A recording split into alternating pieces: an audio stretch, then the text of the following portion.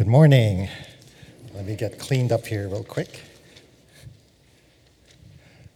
First of all, thank you for all those who prayed for my foot. I'm obviously don't need my crutch anymore, so praise God. God answers prayer. He is good. So today we're in this series on the promises of Christmas.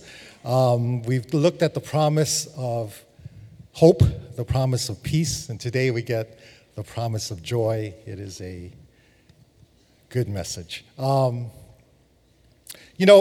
we kind of go through today's passage, you have to excuse me, today's passage is pretty familiar, but there's a lot of stuff we're going to have to talk through before I actually get to the main point. You have in your bulletins the fill in the blank, okay? So you can do that when we get to it, but it'll probably be the second half of the sermon, okay? So that doesn't mean you can fall asleep during the first half, but it is important to kind of lay the foundation for what is happening. So let's go ahead and get into it. I think this is kind of very interesting. The more I studied it, the more interesting this passage became. Okay, missing one slide here. There we go. Okay. Starting from Luke chapter 1, it says this: After these days, Zechariah's wife, Elizabeth, conceived and kept herself in seclusion for 5 months. Now, I don't know if you remember who Elizabeth was. For those of you here 2 weeks ago when Minister Dan preached, he talked about Zechariah and Elizabeth is Zechariah's wife. So she is the one who was elderly. He's a priest, remember, walking in the temple. He got this promise from God that he would have a son, and even though they were well past the age of having children, and he had a little trouble believing that, and because of that God kind of took away his voice. He wasn't able to speak for until John was born, so 9 months. But he was still faithful, and Elizabeth did conceive. So Elizabeth here, and that's the name you want to remember, was Zechariah's wife. So she became pregnant. She conceived, and she kept herself. Now these times become important. So there are a lot of things in this buildup that you kind of have to remember. First of all, that she kept herself in seclusion for 5 months. So in other words, as soon as she realized she was pregnant, I guess, or maybe even before, that she kind of hid herself away for 5 months, didn't see anybody. So the first time people see her, I think because if she had walked around like at 1 month or 2 months pregnant and said, "I am pregnant," people will look at her and say, "Yeah, sure," because she's old, right? And she shouldn't be having kids. And people would have a lot of trouble believing that she was pregnant if she went around and she looked kind of foolish. But 5 months, after 5 months, you're kind of showing and you kind of look pregnant, okay? So if she comes out and says, "I'm pregnant," nobody can say anything, right? So, wow, okay. Either she put on a lot of weight or she is pregnant. So she would come out, she's pregnant, she is showing, and she's the baby's starting to move, right? 5 months in, you're almost through the second trimester, right, of childbirth. For those of you who have children or are going to have children, you kind of understand what that means. So that's where Elizabeth is, okay? In the 6th month, so the next month after that, so now this is the end of the second trimester, the angel Gabriel was sent by God to a town in Galilee called Nazareth to a virgin engaged to a man named Joseph of the house of David. The virgin's name was Mary. Now again, this is very familiar, but try to remember as much of it as you can. So I'm going to give you a test later on, okay? So try to remember as much as you can about this verse. All right? In the 6th month, the angel Gabriel was sent by God to a town in Galilee called Nazareth to a virgin engaged to a man named Joseph of the house of David. The virgin's name was Mary. Okay? So try to put all those facts. So they're going to come up later. Okay? All right, so here's the part we're all pretty familiar with. The angel came to her and said, "Greetings, favored woman. The Lord is with you." But she was deeply troubled by this statement, wondering what kind of greeting this could be. So this angel appeared. I don't know how he appeared to her. It's probably different than he appeared to most people because she didn't fall down and was afraid. It doesn't say she was afraid. So something about his appearance was much less terrifying, right? I don't know, maybe he came in the form of a man or something. But something about the way that he appeared to her, it wasn't terrifying. That she didn't fall on her face or get totally scared. In fact, she was wondering, wow, this is a strange greeting, okay? And the angel told her, "Do not be afraid, Mary, for you have found favor with God. Now listen. You will conceive and give birth to a son, and you will name him Jesus. He will be great. He will be called the Son of the Most High, and the Lord God will give him the throne of his father David. He will reign over the house of Jacob forever, and his kingdom will have no end." What you have to understand about Mary, one of the things you need to understand is, so she is a virgin engaged to be married. Back in those days, right, in the time of Jesus, this would mean that she was probably in her mid or even less teens. So 13, 14, 15 years old. Okay, some of you are youth here. There you go, right there, okay? That's where you are. You're like Mary, okay? So imagine if you got a word that you were going to be pregnant with the Son of God, how you would feel. And you would you understand how Mary felt, okay? So Mary, being a typical girl that age, says, how can that be, right? I took sex ed at school and that can't happen, right? And then Mary asked the angel, how can it be since I have not had sexual relationships with a man? And the angel replied to her, "The Holy Spirit will come upon you. The power of the Most High will overshadow you. Therefore, the Holy One to be born will be called the Son of God. Consider your relative Elizabeth. Even she has conceived a son in her old age, and this is the 6th month for her who was called childless, for nothing will be impossible with God." And Mary responds, "I am the Lord's servant. May it be done to me according to your word." And the angel left her. 3 things that the angel told Mary. Again, remember these 3 things. 1, he told her, you're going to become pregnant. You're going to have a kid. Okay. 2, that this kid is going to be the Son of God.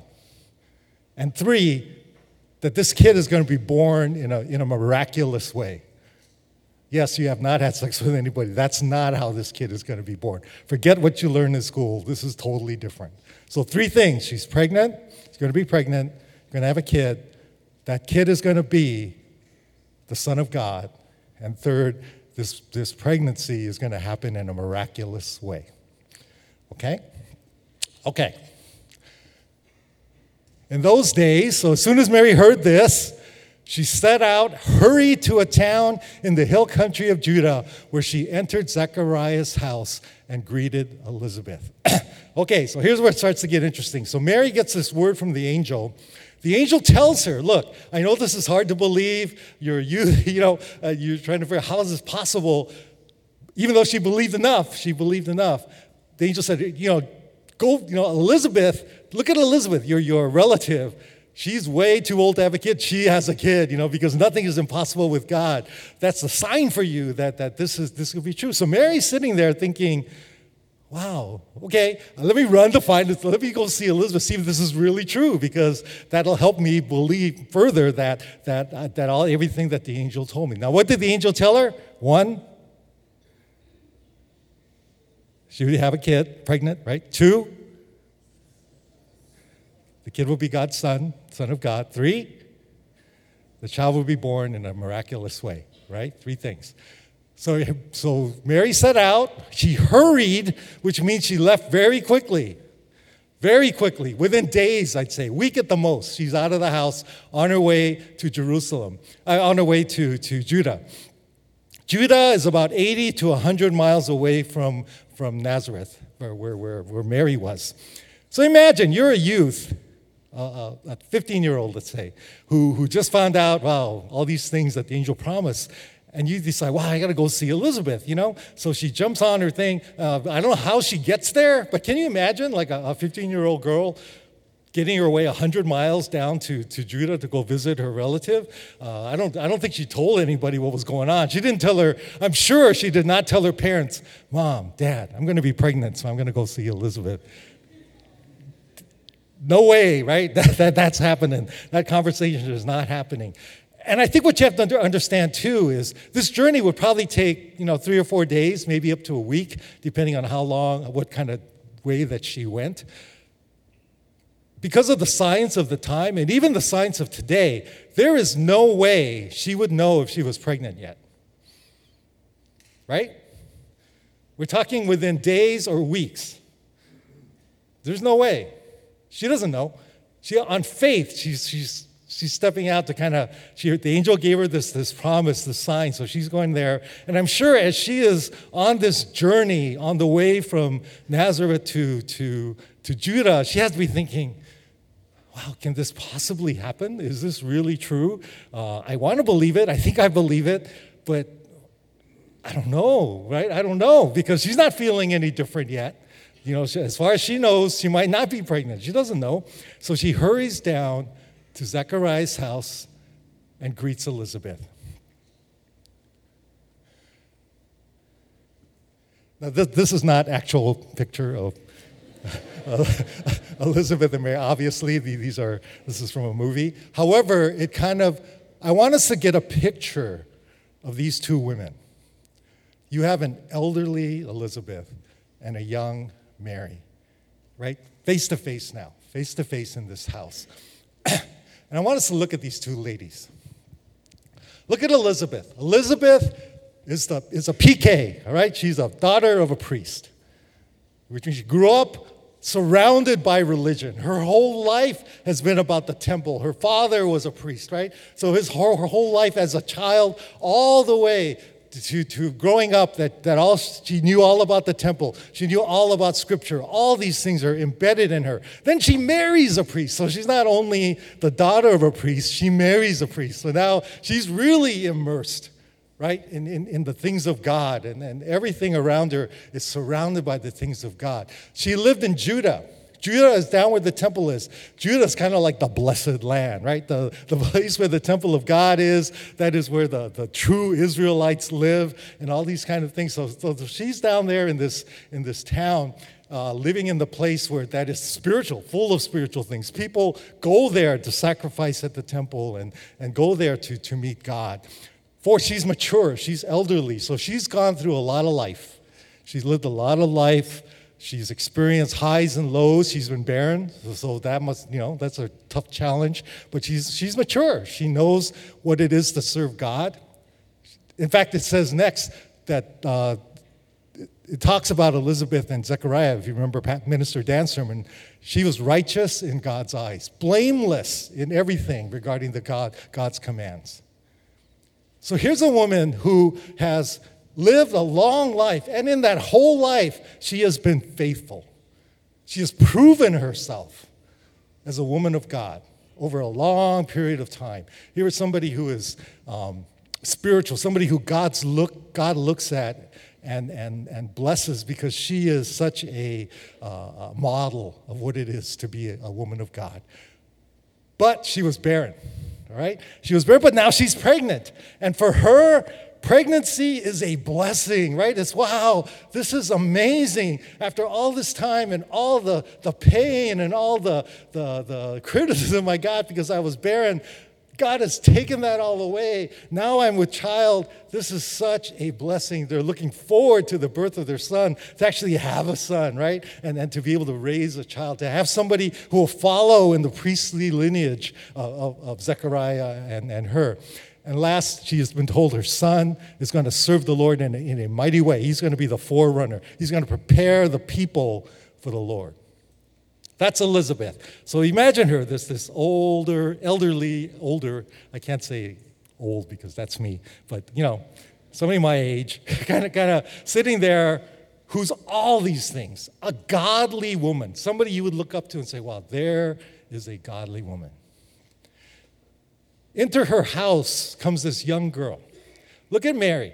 Mary is the daughter of a villager. Which means what? Probably not educated.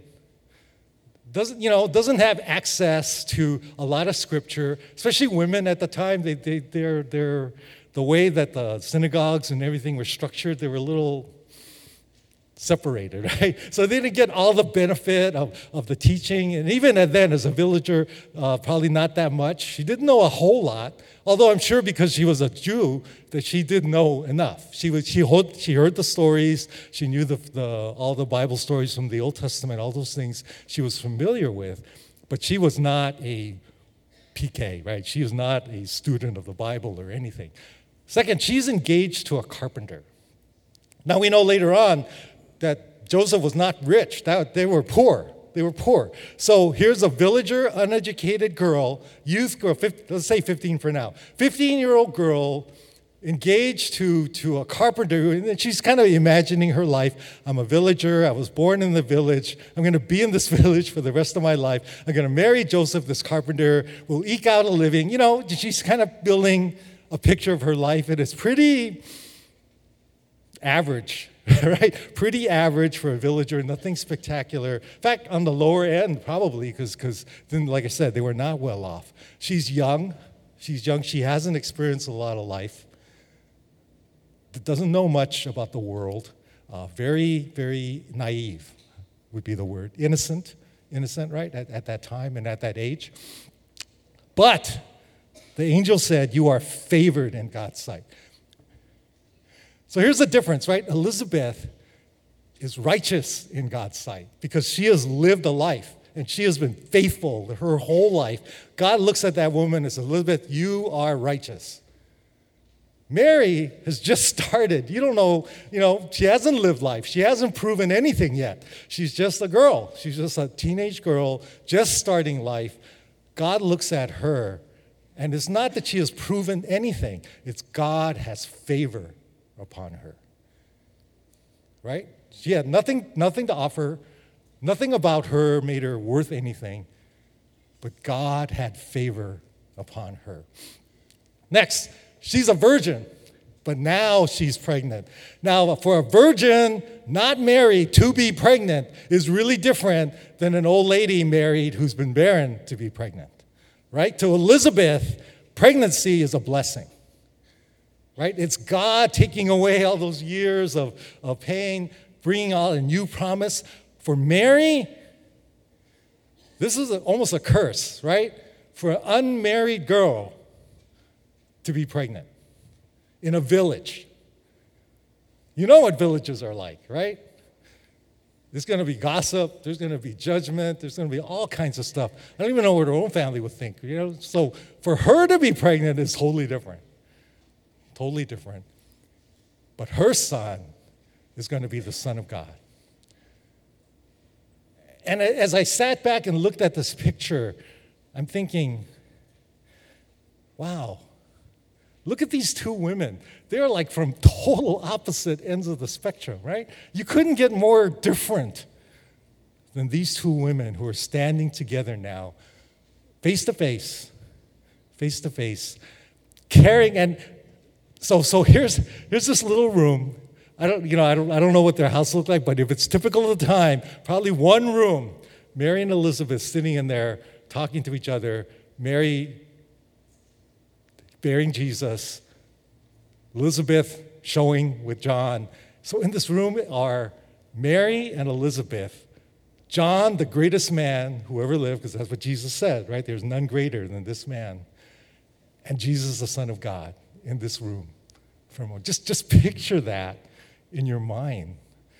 What the amazing thing that's in this little house, this little room, there's these two women together, pregnant. But there is the greatest man who will ever live and the Son of God.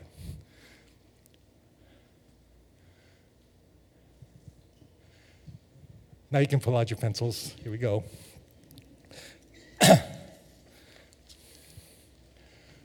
When Elizabeth heard Mary's greeting, the baby leaped inside her, and Elizabeth was filled with the Holy Spirit. So Elizabeth is sitting in her house. It looks like she didn't expect Mary. Mary didn't send an announcement or anything saying, I'm going to be there. Because if she sent a letter, she'd probably get there the same time the letter did, because it wasn't like back then, there's no Federal Express or anything like that. The mail would have probably gone the same caravan she took to get there. So usually she came there unannounced. If it's pretty typical of the time, she would poke her head in the door and say, Shalom, Elizabeth, right? That's what you have to announce yourself, right? There's probably no door. There's no door on the door of those houses. You just kind of walk in and you shout your greetings so you don't surprise anybody. So she shouts in there, Shalom, Elizabeth. And immediately, as soon as Elizabeth hears the voice, just hears the voice, John leaps inside her, and she is filled with the Holy Spirit. She's filled with the Holy Spirit. And we know she's filled with the Holy Spirit because she says three things that she would never know because nobody told her. First, she says, "Blessed are you among women, your child will be blessed." She knows Mary is pregnant. Mary doesn't even know she's pregnant yet. Elizabeth does. And Elizabeth says, your child will be blessed. You have a child, and that child is going to be blessed. Second thing she says, how could this happen to me that the mother of my Lord should come to me? For you see, when the sound of your greeting reached my ears, the baby leaped for joy inside me. Elizabeth knew Mary's son was no ordinary baby. Elizabeth said, this son, your son, is my Lord. Is my Lord. Third, blessed is she who has believed that the Lord will fulfill what he has spoken to her. She knew that Mary's son was not born the conventional way. I put it up there so you know how to spell it. Okay, miraculously conceived. I before E, except after C, right? But miraculously conceived. That she knew that Mary had to exercise faith to come there and to meet her, because she already had expressed an act of faith to be there, to believe that she could conceive a child without having sex. She believed that. So Elizabeth, without hearing anything from Mary, knew that Mary was pregnant, that Mary's son was the Lord, and that her son was miraculously conceived. What are the three things that the angel told Mary? 1, you're pregnant. 2, your son will be the Son of God. And 3, your son will be miraculously conceived. 3 things that the angel told Mary that she had to believe for this to happen. She goes to Elizabeth, doesn't tell her anything, just says, peace to you, Elizabeth. And Elizabeth says, Mary, you're pregnant, your son's going to be blessed, your son is the Lord, and 3rd, your son is miraculously conceived. You don't think that did something for Mary's confidence? You know, the whole time she's taking this journey down to Judah, she had to be thinking, wow, is this really true? Is my son really the Lord, the Son of God? Am I really pregnant? Can anybody get pregnant without having sex? All these things she's thinking about. She believes it enough to take the journey. But as soon as she just says, hello, Elizabeth confirms immediately those 3 things to her. You're pregnant, your son is the Lord, and 3, your son is miraculously conceived. That explains Mary's response. Because you look at how she responds, it's kind of like most people would say, yeah, really? But Mary responds here, and she says this. So 3 things, 3 truths that Mary shares that gave her joy. As soon as Mary heard what Elizabeth said, Mary goes into this prayer. We call it the Magnificat, this prayer of praise. And she says, my soul praises the greatness of the Lord. My spirit rejoices in God, in my Savior, because, and we'll get into 3 things. But today's message is the promise of joy. The promise of joy. If you look at Mary and that little picture we had of her, right? She's a person from a villager. She is engaged to a carpenter. She's from Nazareth. I forgot to say, by the way, Nazareth is not looked at with much favor by the Jews. One of Jesus' disciples said, can anything good come out of Nazareth, right? Nazareth was considered the other side of the tracks, bad part of town. That's where Mary was born. That's where Mary lived. All these things. But in spite of all of that, and the fact that she's pregnant as an unwed person, she is still able to say, my soul, my spirit rejoices in the Lord. And that's what I think we want to focus on today. How is it that Mary can say, with all these things, to still say, my spirit rejoices in the Lord? 3 truths. First, My soul praises the greatness of the Lord, and my spirit rejoices in God my Savior, because he has looked with favor on the humble condition of his servant. Surely from now on all generations will call me blessed, because the Mighty One has done great things for me, and his name is holy. First thing that Mary understood, God can use anyone to do his work. Anyone. She's thinking, looking at Elizabeth, she's sitting in the presence of Elizabeth, looking at this great, godly woman. And in her mind, she must be thinking, she should be the one who is the mother of Jesus. She should be the one. She has everything. She has the maturity. She has the faithfulness. She has the knowledge. She has everything. Who am I? I have nothing except God's favor. That's it. That's the only thing she has. The favor of God.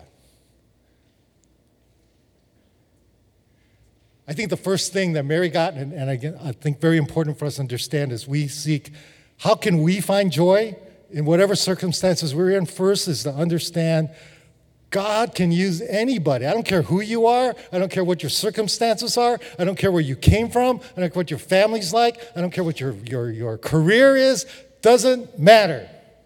Doesn't matter. God will pick Mary. God will pick you.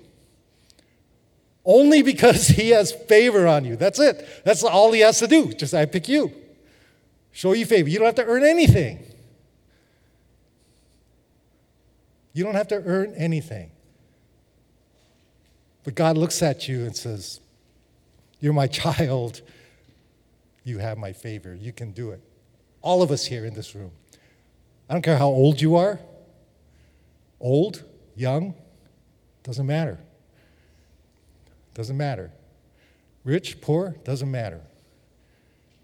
Educated, not educated, wealthy, poor, doesn't matter.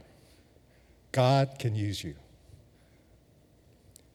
Just because he's a God who bestows favor. Second, his mercy is from generation to generation on those who fear him. He has done a mighty deed with his arm. He has scattered the proud because of the thoughts of their hearts. He has toppled the mighty from their thrones, exalted the lowly. He has satisfied the hungry with good things and sent the rich away empty. That God's ways are higher than our ways. God does things unconventionally. He does things totally opposite of the way we would do things. If we were God, we would pick Elizabeth to be Jesus' mother. But we're not God. And God says, I pick Mary. And we all sit there, whoa, really? You want Mary? And if you're like you're a person who thinks only on logic, you kind of look at that and say, but she's so young. She doesn't know anything. I don't even know how much scripture she knows. People are going to say that your son is illegitimate, right? All those things. She's going to bear a son out of wedlock. You're going to pick Mary? And we sit there and we look at that and we wonder, how could that, who would do that? And the answer is God would. God would. And what that means is you can look at your circumstances, you can look at things around you, and logic says one thing. But God can overrule that. You might be thinking, there's no way I can ever be this, or I could ever do this. But if God wants you to do it, you can do it. In fact, there are some things that might look hopeless to you, some situations in your life, and you look at that and say, there's no hope. This is never going to get better. Nothing's going to happen. But God's ways are higher than our ways. Nothing is impossible with God. Right?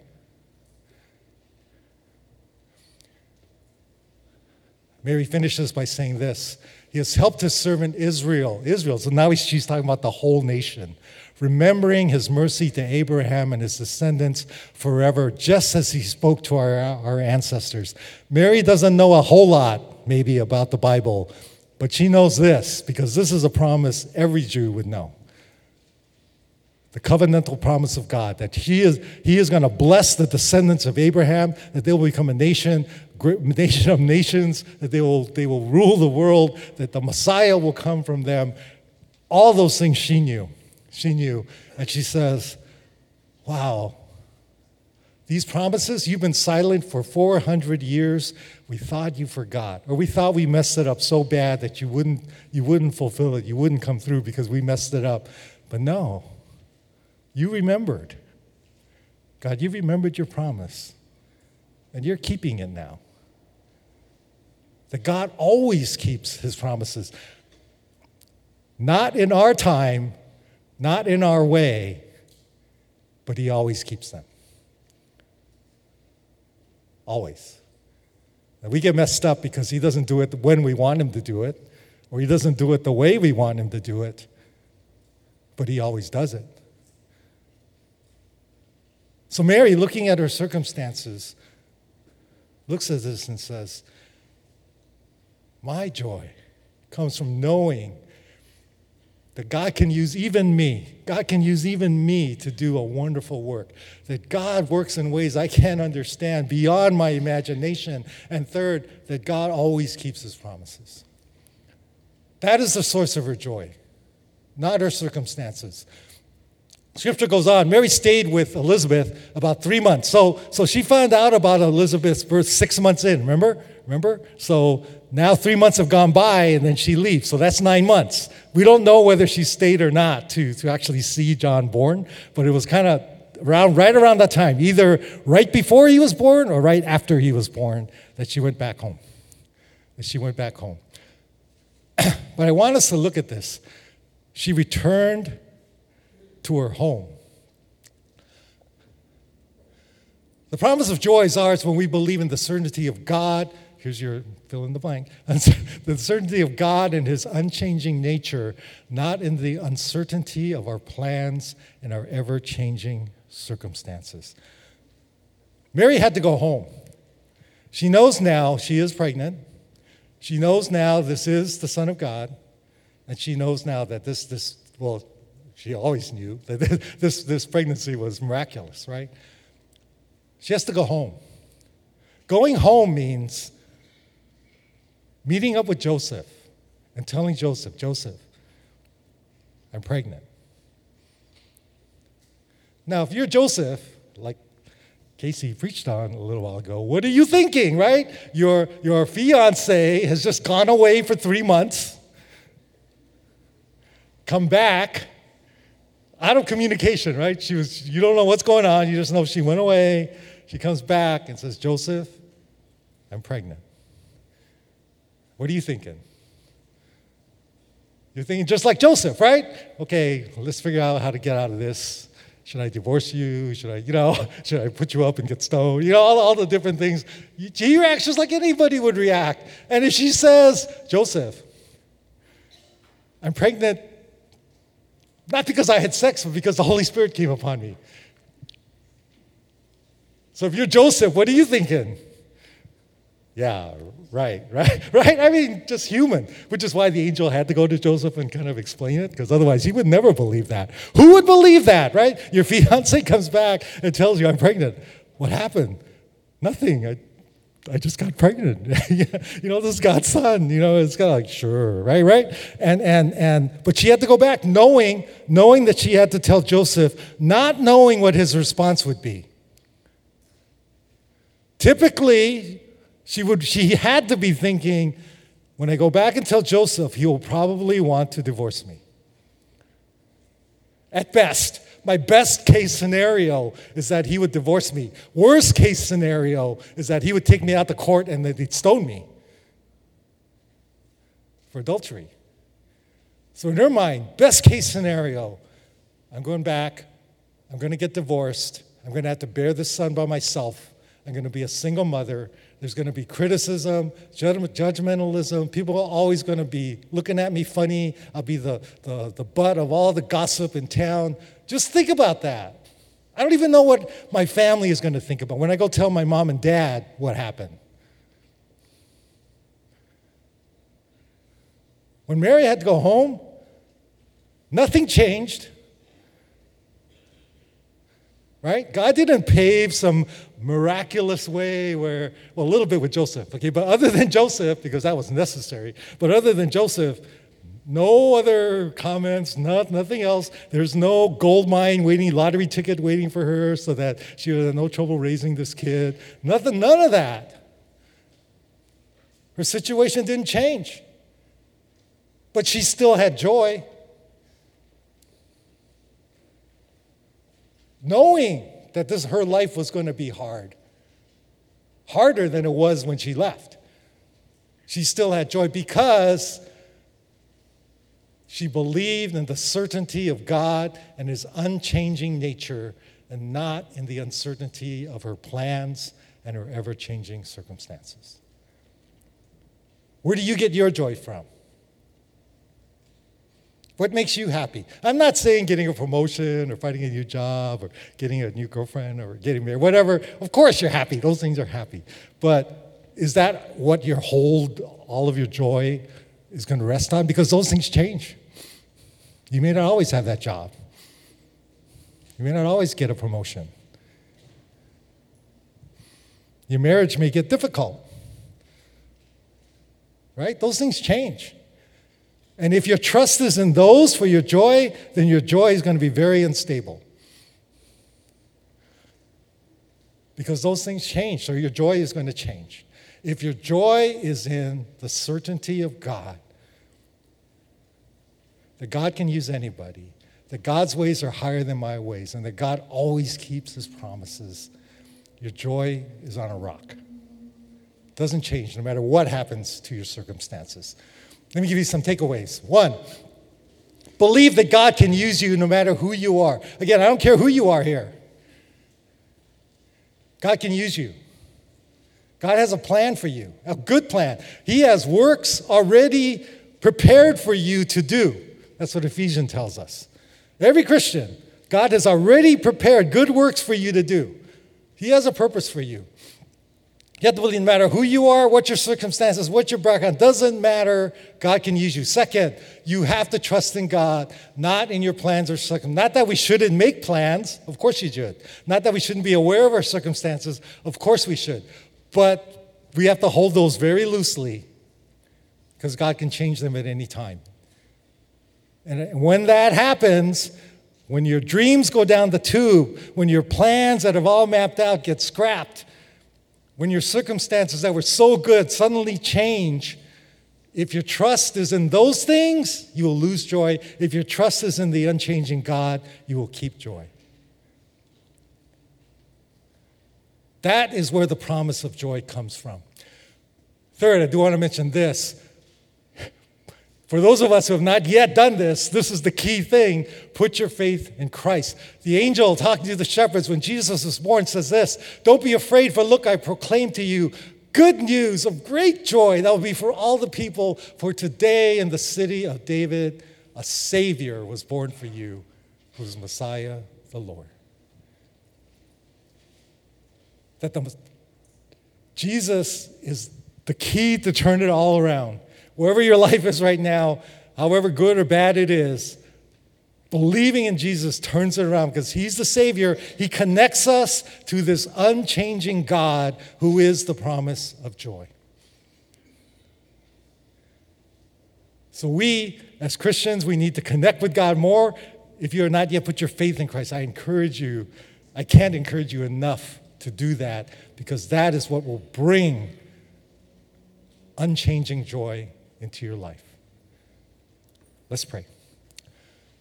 Father, we come before you. We thank you for the Word of God. We thank you for these 2 women who represent such different sides of human existence, Lord. One who is old and faithful and knowledgeable and just so godly, and this other young girl who's just starting life and doesn't know what lies ahead of her, has very little to start with. But God, doesn't matter. You use both of them. You have great plans for both of them. And Lord, we can take comfort, or we can take encouragement, or we can take challenge, knowing that you can use us. You want to use us, no matter who we are, where we're from, where we're at. You want to use us, and that you have already prepared good works for us. Father, help us to put our faith in you, the unchanging God, so that our faith may be stable and strong. And I do want to put out an invitation for those of you who have not yet put your faith in Christ. He's the answer. He's the difference maker. He can take a life that is ordinary and make it extraordinary. But you have to allow him to do that. You have to exercise faith. And just like Mary, if you exercise some faith, God will confirm that faith and bring more and more confirmation that this was a good decision. But you need to take that first step. You need to take that journey to Judah. You need to come to Christ first. Yeah, but everybody says, well, I do want to just quick invitation. Anybody here who you never accepted Christ before and you want to do that, will you just raise your hand real quick? And then we'll just say a quick prayer for you. Give you opportunity that if you've never done it, here's your chance to get connected to unchanging joy, the promise of joy. Thank you. Let's pray. Father, I come before you. Pray for those who lifted their hands. Ask, Father, that you would speak to them. Help them to believe in you, to put their faith in you, to be willing to step out of their lives, to give up their own agendas, to give up their own wisdom, and to follow Christ, to get to know you, to read your word, to do what you say. And I know that as they do this, just as you did for me, you will confirm it more and more that this is the right choice and that you will bring joy into their lives. Father, we thank you because you are a loving God, the God of joy. In Jesus' name we pray. Amen. Amen.